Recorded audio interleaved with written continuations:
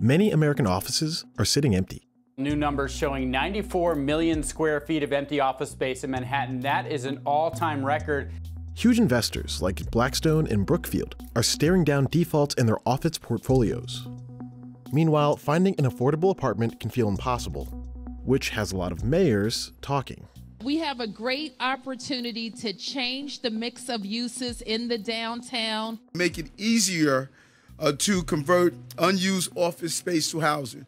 So the thing about office to apartment conversions is it sounds like a great idea. Nobody's going to the office. We need more housing supply. Why not just turn all the office buildings into apartments? Not quite as simple as it sounds. Not every office building makes for a great conversion.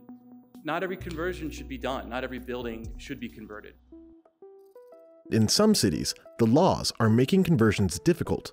It was about 3% of the New York stock that we saw as being convertible. And that took into account differential of price between offices and apartments, which has not actually diverged as much as people may think. But in places that have a lot of older office buildings, there's a lot of conversion activity happening.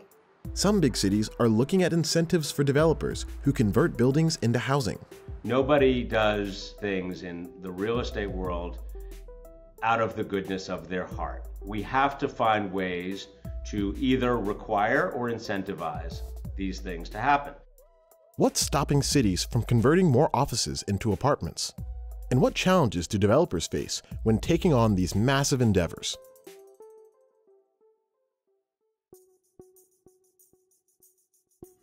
The office conversion trend is heating up in a small group of cities led by Washington, D.C. and Philadelphia.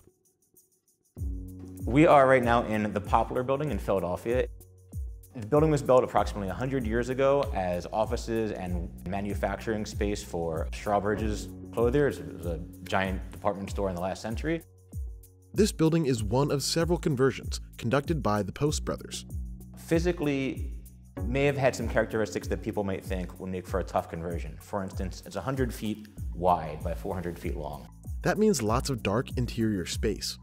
The first consideration for a lot of these buildings is about access to light and air. That's why you see in some situations real creative redevelopment of these buildings where people are driving a core into the middle of the building to allow for additional windows in the middle. We took a building that was a perfect rectangle, carved it into an E.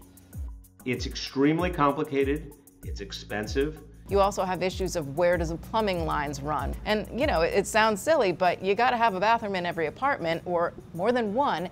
And if you only have a single line of plumbing or a single area of plumbing, because think about the offices, the bathrooms are only in one part, it's gonna be much more expensive to convert that. Builders call this technique remassing, and it comes in different levels of intensity. The Poplar in Philadelphia received a light touch. We have units that are 50 feet deep as opposed to the typical 25 to 30 feet deep. We're able to make them work with things like what are called borrowed light bedrooms or interior bedrooms with a light and make really attractive layouts even though the floor plate might not seem ideal.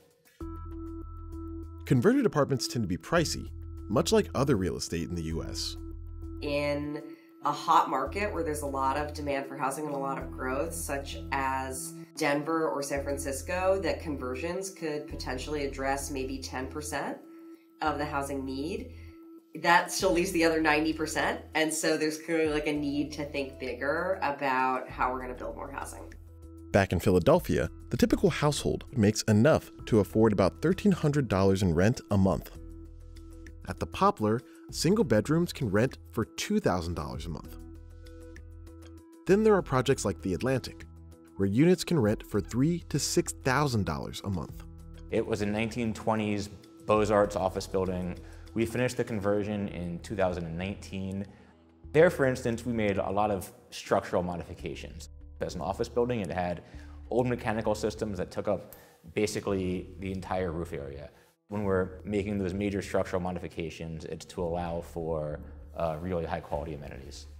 The Post Brothers portfolio includes 12 buildings in the Mid-Atlantic with plans for expansion.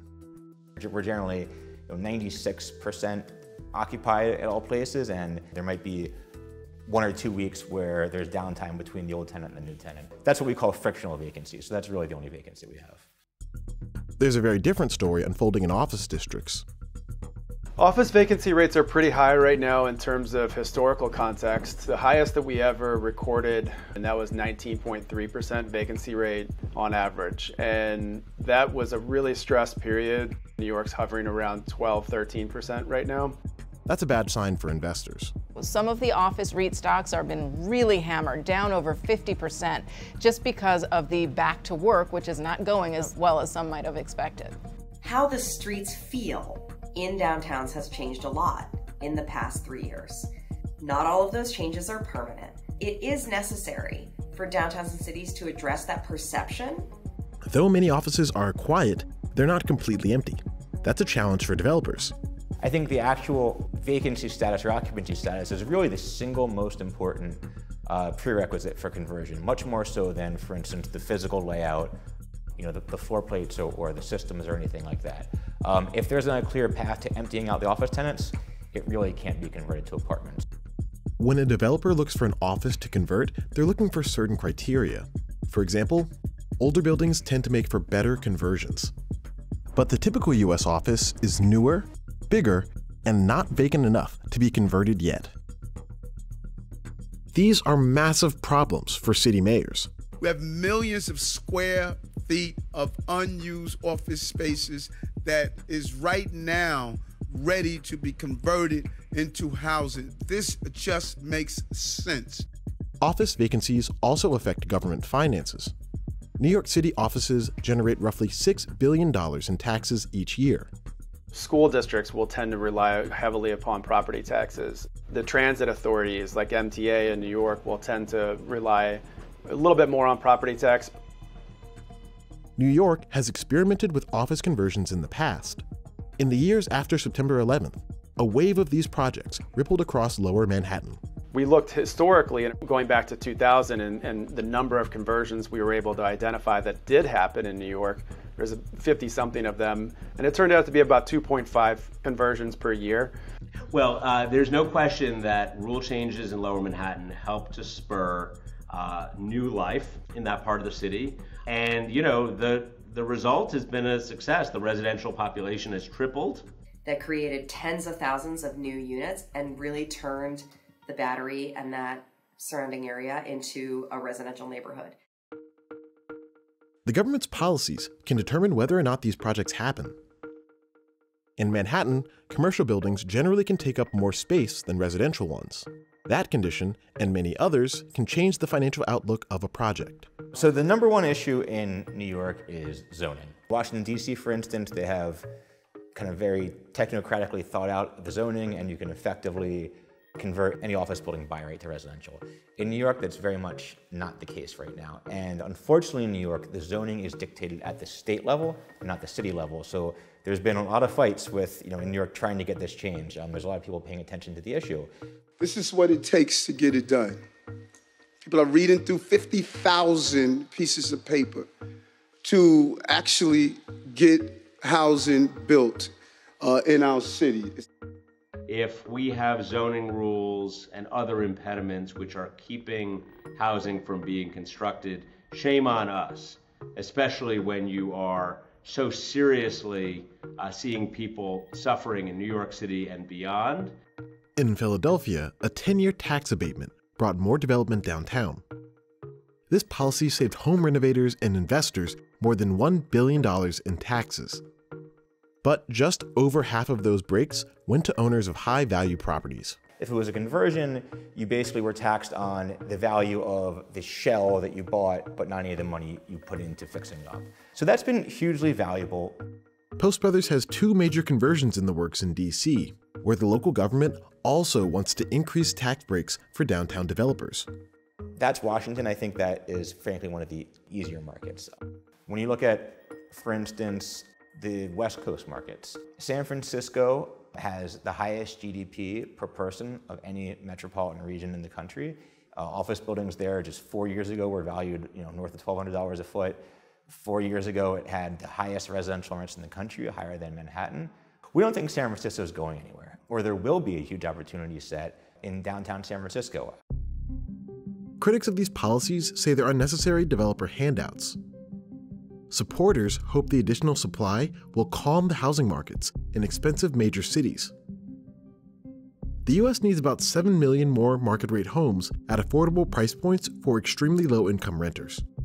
The vast majority of people who are eligible to receive housing assistance never receive any.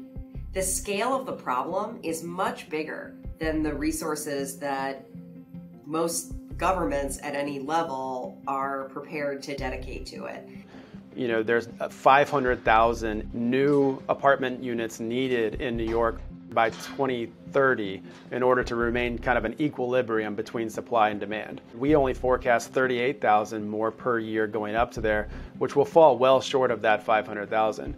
And it's important that we enable this opportunity for the sake of our commercial office stock and for the opportunity to create new housing. But we do project that over the next 10 years, we could create 10 to 20,000 units of housing, and that is our best projection, but also we recognize that a lot of this is due to will relate to factors that are well outside our control. Questions like interest rates, questions like an individual property owner's risk tolerance or building layout.